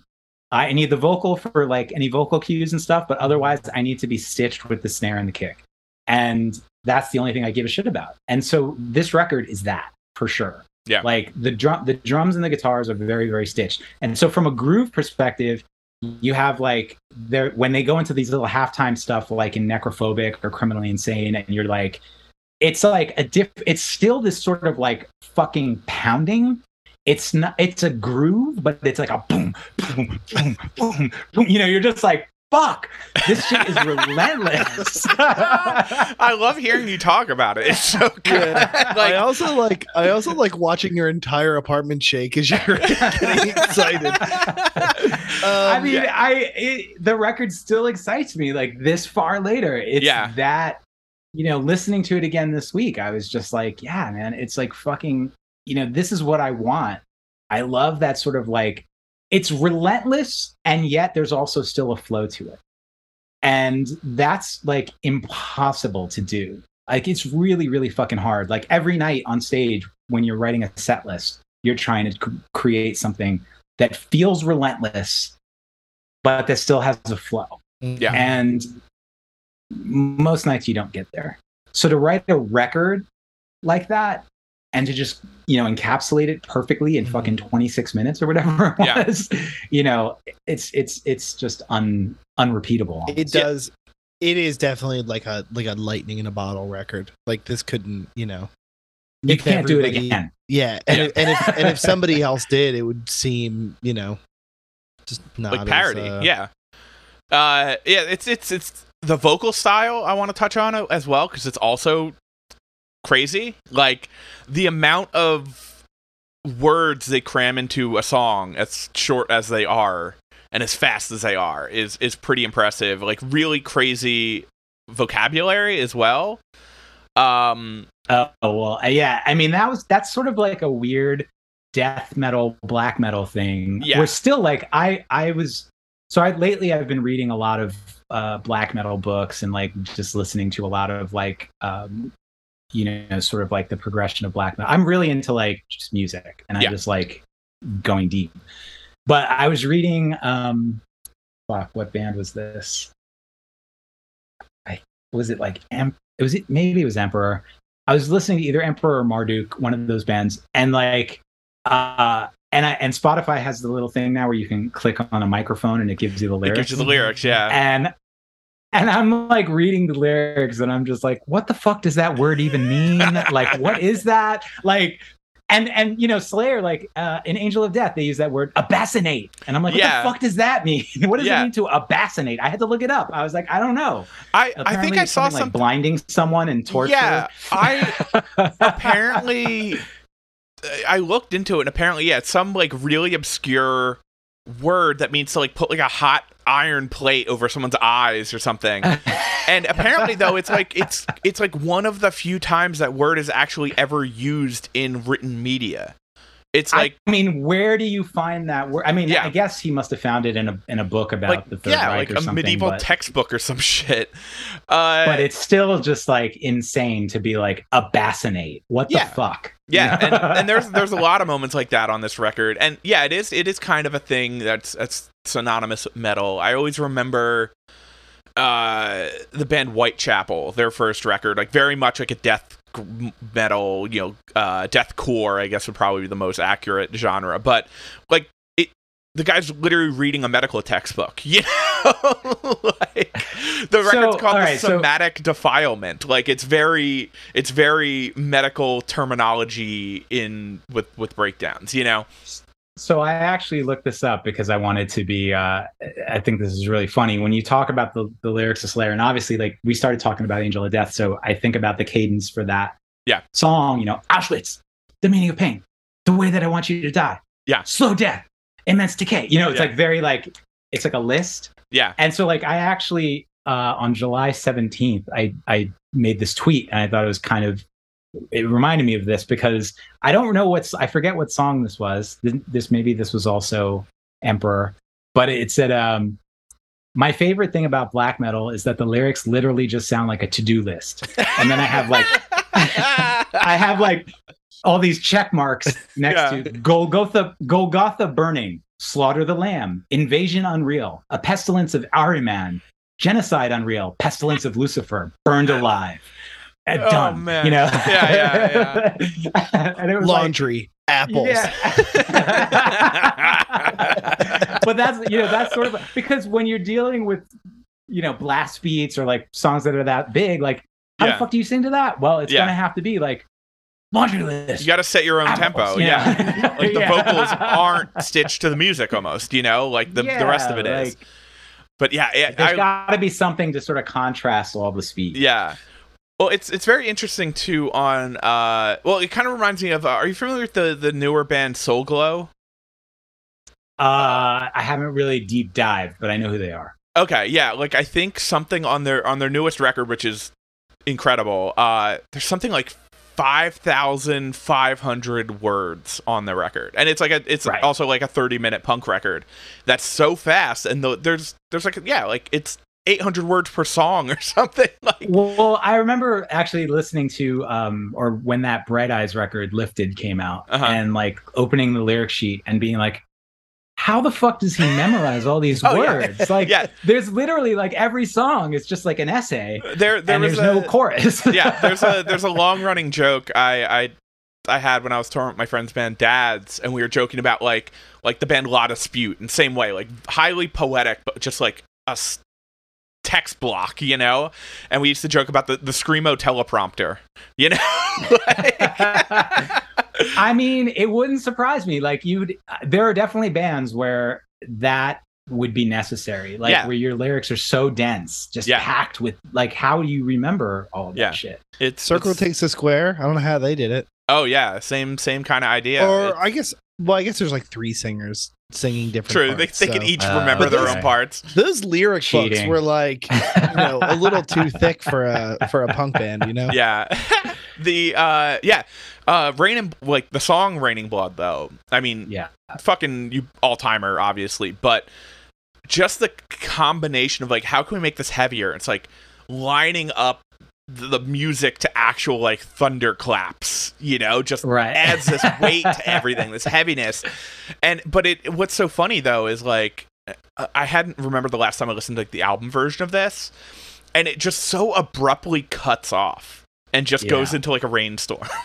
But it's such like that's the one thing I think could be a little better, is that it is such it's probably intentional, but it is cut so abruptly, Do you guys remember the YouTube video where somebody had synced up their Christmas lights with Raining Blood? No, that sounds amazing. Are you kidding me?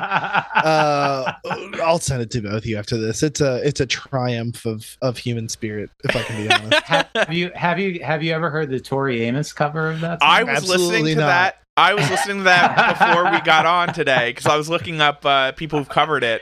Because I always knew the Reggie and the Full Effect cover of Rain and Blood. I've never heard that. I saw him do it live years and years ago. But yeah, the Tori Amos cover, incredible. I mean, what I love about it is that like I don't even recognize it as Rain. Oh, it's unrecognizable. Like it just feels like a completely different song. You don't actually understand that she's doing Rain and Blood until she says the word reprisal. Right. And then it clicks. Right. Like, oh, okay. Yeah, and that's like a minute 20 in. It's like a 6.5 minute version of a 2.5 minute song, you know?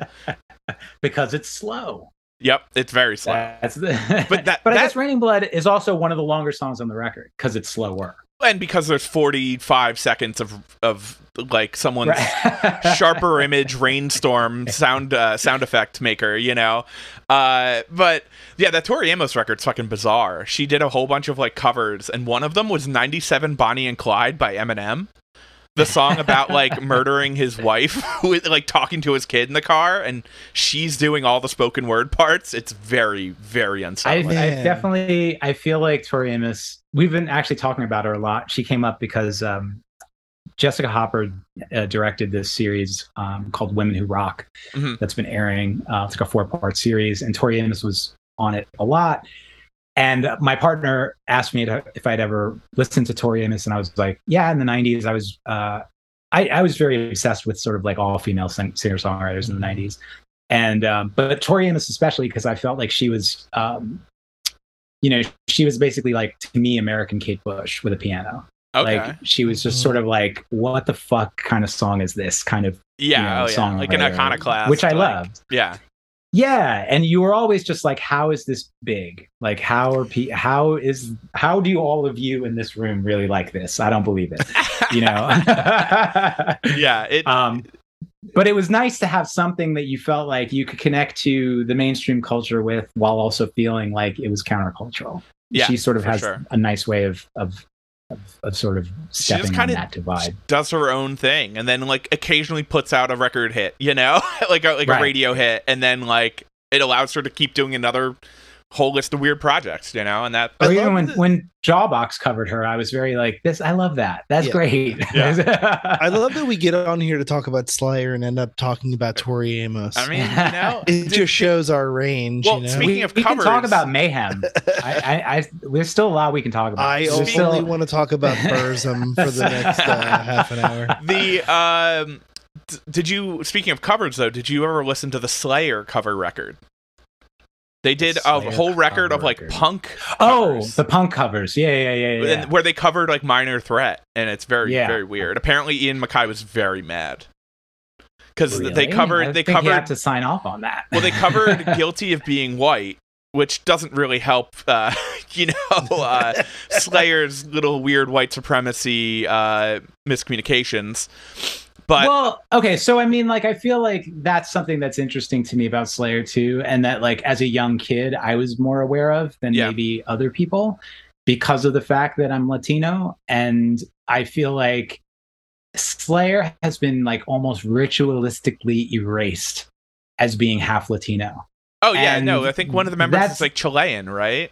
Yeah, and I'm half Chilean, so that was like a really big deal to me. Like he was born in Chile, and like his name is fucking Enrique. It's not Tom. Yeah. Or actually, maybe it might be Tomas. I think his name is Tomas, and Enrique is maybe his middle name, or the other way around, but I'm not sure. But the point being is that like I knew that like he was Latino. I knew that Dave Lombardo was Latino. They met at a fucking Latino social club, like listening to salsa. Yeah. This is not like the story of like, fucking, Varg Burzum, who changed his name to Varg because his real name is Christian. And he was like, that can't have the name Christian. That takes your street cred right out of there. Yeah. That's definitely the thing with, they get a lot of shit for Angel of Death, and they're like, where, like, cause I think, I forget who in the band said it, but they're like, like, we're not saying anything that's untrue. Like, we're listing what happened. And they're like, do you need us to tell you that, like, Mengele was a bad guy? Like, it's obvious. I did. I read that interview today where he's like, we didn't want to call the song Angel of Death / bad guy. Yeah. And it's like, we don't need to tell you that the things he did was bad. We're just literally like, it's like, it's a documentary song. It's about what happened. Look, I did hear the word Aryan, and I called Dan, and I was like, Dan, is this a white power record? Andrew got he thought he was getting spooked. He was on a list. I don't want to get canceled. You know, there's a song called Altar of Sacrifice. It's like there was no doubt in my mind that there were no altars of sacrifice at the guys in Slayer's house. Like, yeah. You know, and I also think that that's something that's an interesting also way of delineating a little bit like Rain and Blood from some of the other stuff. And the fact is that black metal these days does have a fascist / neo-Nazi component. Yeah. That does exist. But I think that the delineation for me is that Slayer represented a type of, first of all, Slayer's not black metal, right? So no. Slayer, like by definition, they would be like speed metal or death metal, but certainly not black metal. Black metal is it's an aesthetic, and it's also it's a lifestyle, right? Yeah. People who play black metal are usually literally Satanists. Yeah. And Slayer have never claimed to be that. If anything, I feel like I almost remember Tom Araya saying something about being Catholic. I think one of them in the band is Catholic. I mean, that totally checks. Yeah, and so but the point being is that like, who better than a Catholic to understand the imagery of Satanism as an inversion of Christianity? Yeah. Right. So where Christianity has mass, Satanism has black mass. You know, not angels but demons. Yeah. You know, not and Satan itself is a word that in Hebrew means adversary. So it's a relational sort of ideology. Everything about, and specifically everything about the Anton LaVey Church of Satan is in relation to the church. It's the Christ and the Antichrist. Like it's literally the mirror image, you know? Yeah, and there's not like a spiritual component to Satanism, right? Like it's not the Church of Satan. To Anton LaVey's version of Satanism, that's not a spiritual situation. That's almost like I would almost call it like humanistic hedonism. Sure. Yeah. It's very sort of like more about the power inside of you and reclaiming your power and sort of not bowing down to anyone. Man. And that's, you know, I read the Satanic Bible when I was a kid, and I was like, oh, okay. There's no Satan in it's this. more about being like a good person and like good to other people as well. It's very interesting. Totally. Yeah, it's wild that the Satanic Bible teaches you how to be a better person than like the Christian Bible does. Yeah. There's not much punishment in the Satanic Bible, you know, but there's a lot of self-flagellation going on in the Catholic one. Nobody's stoning adulterers in and so this was the thing for me. So I'm gay, and being gay is very anti-Christian. And I knew as a child, I had known that I was gay since I was fucking 5 years old, really. So by the time I was discovering Venom and Merciful Fate and Slayer and all this stuff, I knew I was gay.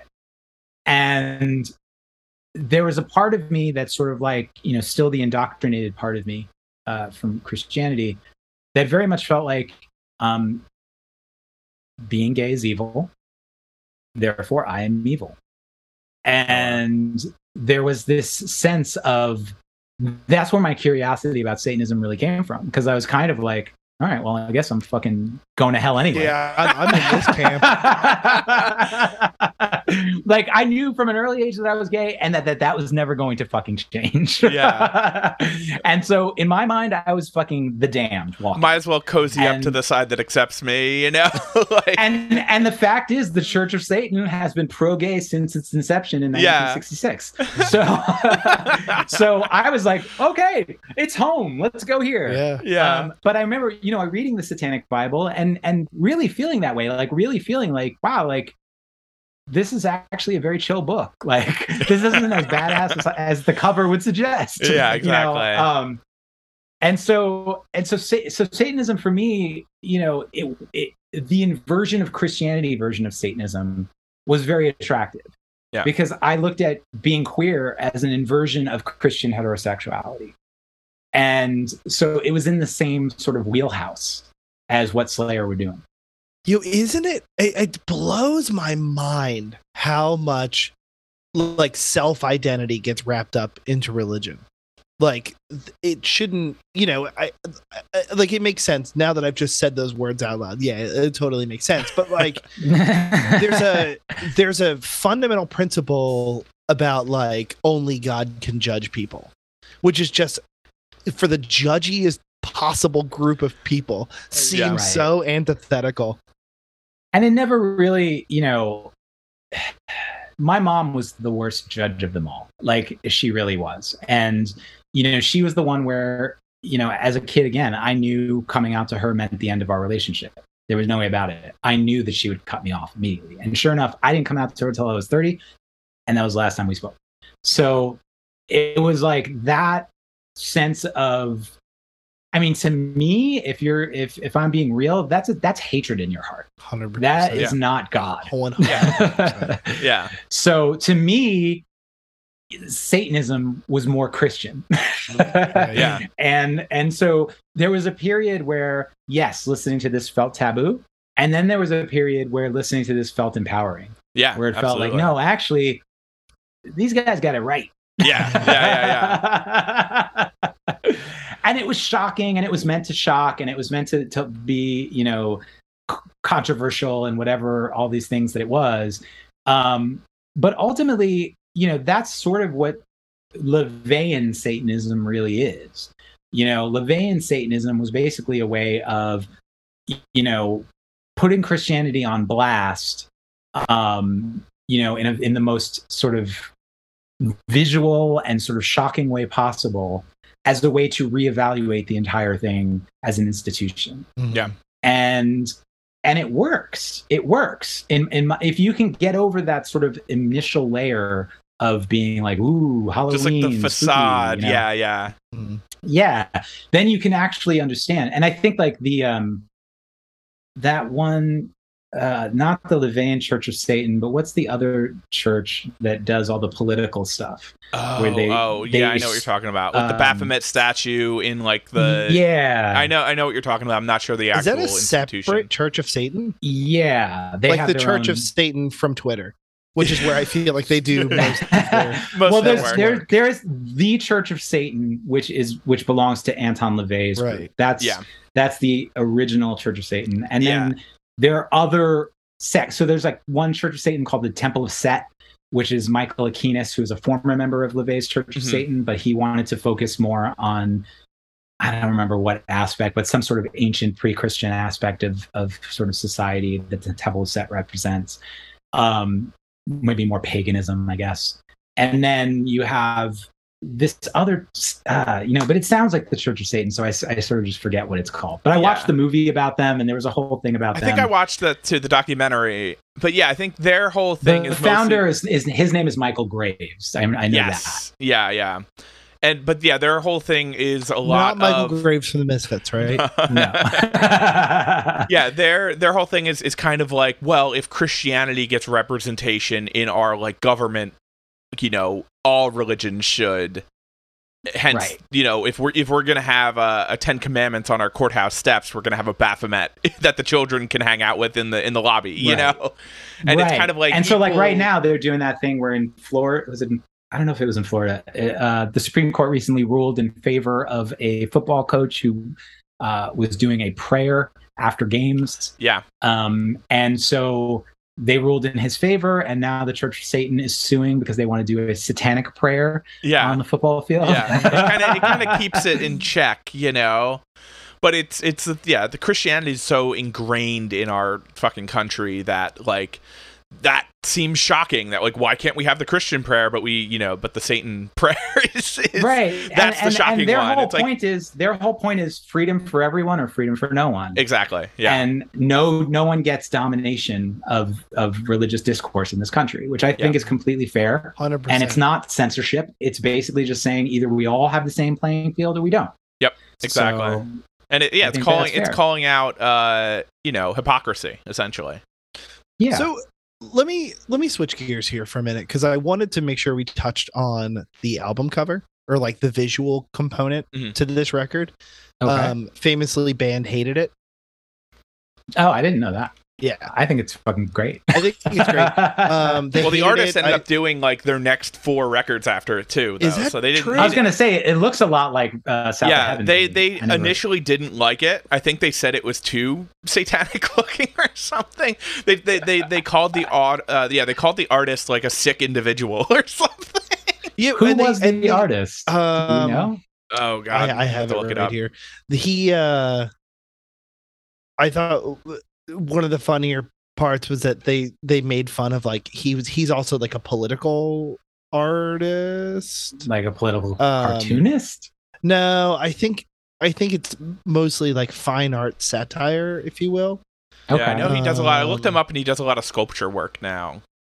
I mean, to be I'm truthful. I'm looking at it right now, and it sort of actually reminds me of Jordan Issop's work. Like, you know, that he's done like Bad Trip Records. He did he did. I don't know if you saw that Moondog 7-inch. He did the art for that. Like, that was him. Yeah. Okay. There's like he's done a bunch of stuff. He did something for Threadbare too. Okay. But yeah, I mean, it's sort of like has that similar sort of almost like a woodcut vibe. Yeah, a little bit. A serious political illustrator, Lawrence Larry Carroll. Okay. Never heard of him. But I like that it looks like he's got the Pope in hell. Yeah. Well, it kind of has like a Francis Bacon-esque kind of like color palette. I think funny enough, if you look in the very top left corner, there's like a severed head, and people thought that it looks kind of like the Jane Doe face, and they apparently claimed Jake Bannon ripped it off, but it was actually like a photo from a fashion magazine. Does look similar. But yeah, I have seen the photo that he took. Yeah, that rocked the world when that came out a few months ago. That was a weird time to be on Twitter for like those few days. Well, my favorite thing was like when the woman who was the original inspiration was like, "Oh, I guess this is like a thing," and all these weird simps came out and they're like, "Oh my god, I'm so sorry that they took your image, but I love blah blah blah," and they're like, "I totally support you, but I just want to let you know that you're like a piece of history, and I have your face tattooed on my arm. Check your DMs." Like, it was just embarrassing for all parties involved. But yeah, the album art, I think it became as ubiquitous as the record in terms of like the stylistic choices, and like that Slayer fucking pentagram sword logo, like they just did it right across the board. I think is I mean, there's an interesting part of something I read about this album cover was saying that like its contemporaries were using like cartoon imagery. Like they brought up an Exodus record that had like it was like a cartoon of two babies. Yeah, and like blood, yeah. And it's like Slayer completely changed the trajectory of album art for the genre on this. Well, it's definitely like when Celtic Frost did that one record with the Geiger thing on it, and like, you know, just that sort of. There was definitely a move towards, because there were legitimate artists that were doing dark work that weren't like, like that weird. There is a weird cartoony to some of those early records because they, you know, the illustrators, it almost look like that sort of airbrushed things you get at the fair. Yeah, like some boardwalk T-shirt art.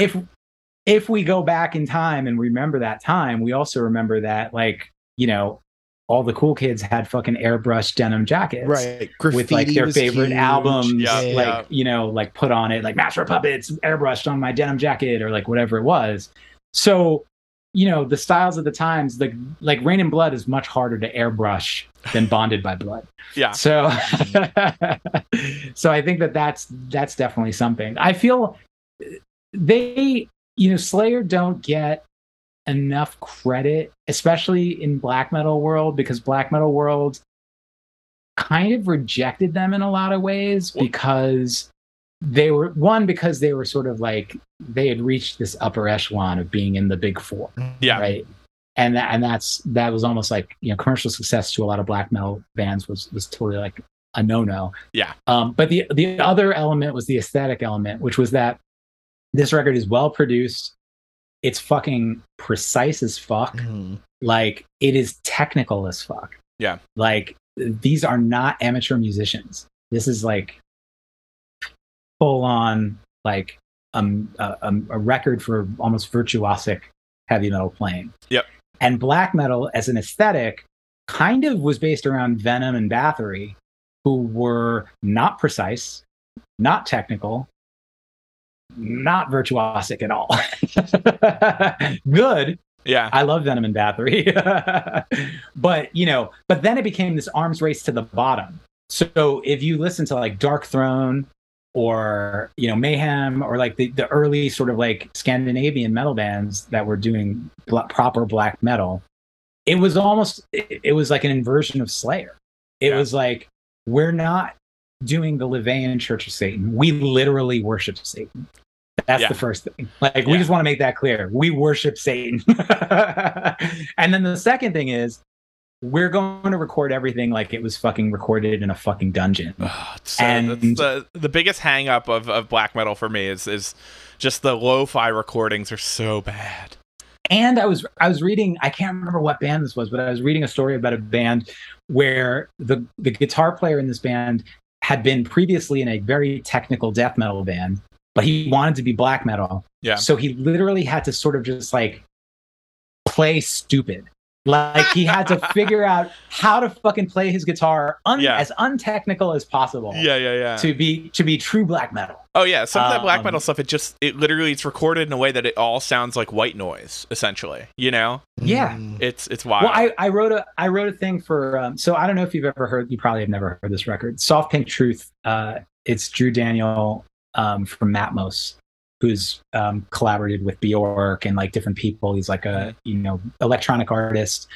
Anyway, Soft Pink Truth is sort of his, for lack of a better term, his house music side project, but it's not really house music. Anyway, so some years ago, he wrote an album called it was Why Do the Heathens Rage?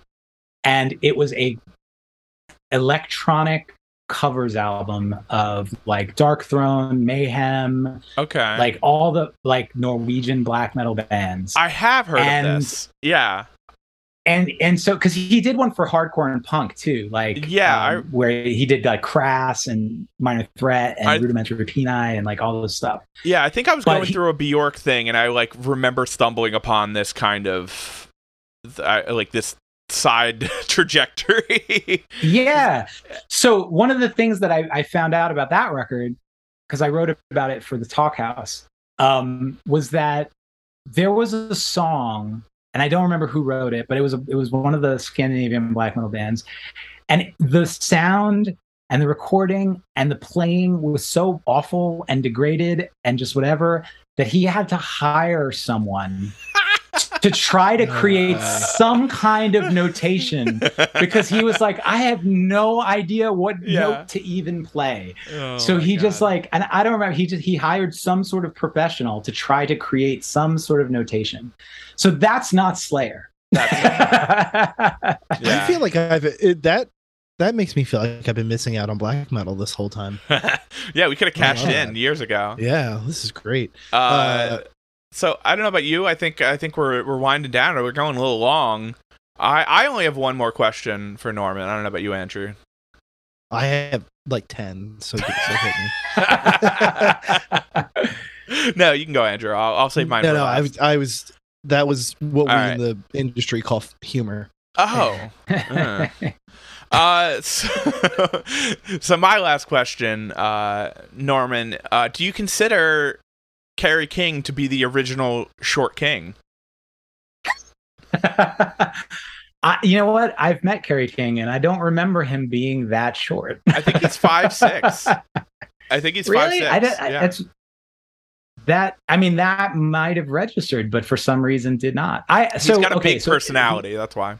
I guess it depends on what shoes you were wearing at the time. True. I probably, it was in the 90s, so I was sponsored by Converse in the 90s, and I wore nothing but Converse. No fucking way. Is that entire decade? Buried the lead on the shoe conversation there. But So this was also sort of a weird intersection in my history. Is that when Texas is the Reason was going through our bidding war and all that stuff, we were also going through not a bidding war per se, but a war between managers who wanted to manage us. And one of the people in play was Rick Sales and his co-manager, Don Robertson, who managed Slayer. Slayer was the only band they managed. Wow. And they wanted to manage Texas is the Reason. Wow. And so, of course, I wanted to take that meeting. Yeah.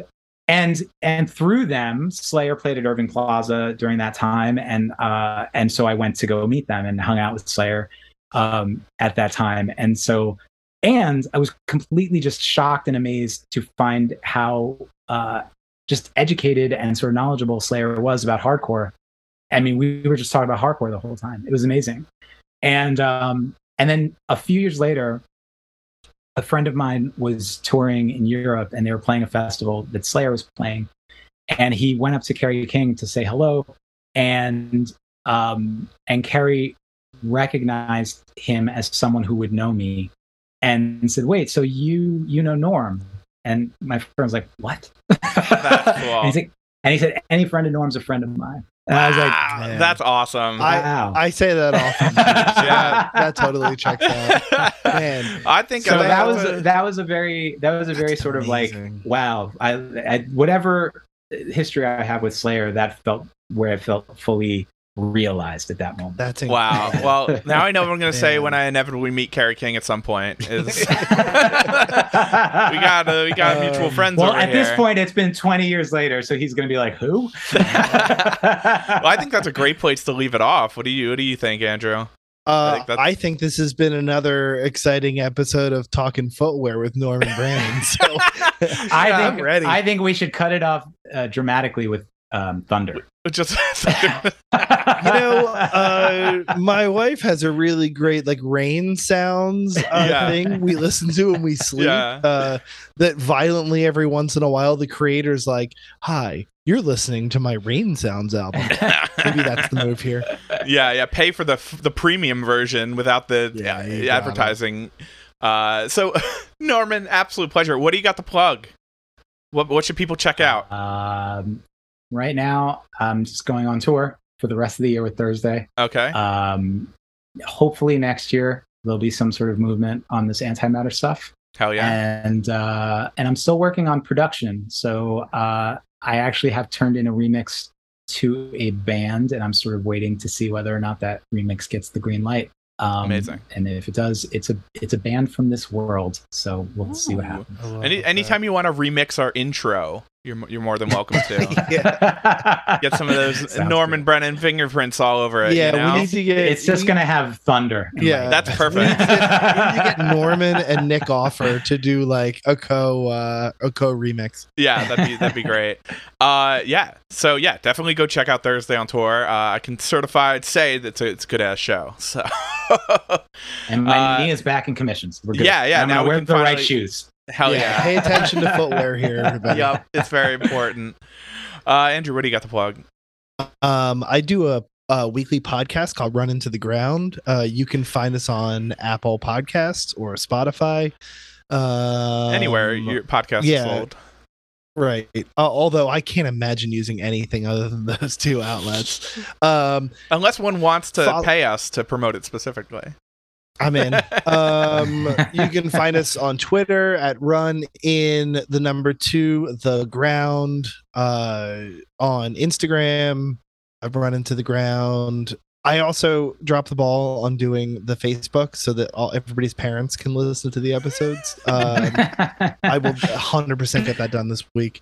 How about you, Daniel? You can follow me at Dan Bassini on Twitter and Instagram, danbassini.com. You can buy my zines.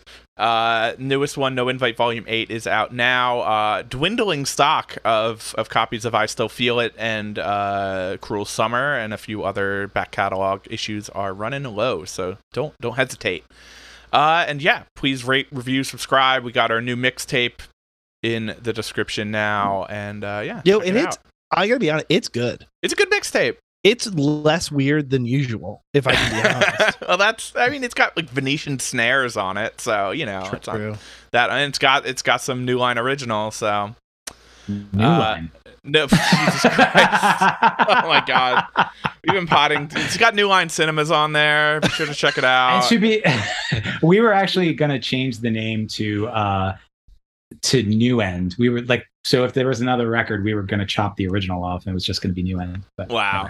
I like think it. I've always said New End. There's still time. So did we. So we were just like, damn, we wish we realized that earlier. Man. So, oh boy. All right. Norman, thanks so much for hanging out. This was awesome. Thank you. This was a fucking blast. Welcome back anytime if you think of any other records that changed your life in any way. Yeah, you need to find another masterpiece because this is great. Oh man, I feel like I learned so much about black metal too, so hopefully we all learned a little something. Awesome. Well, until next time, bye-bye.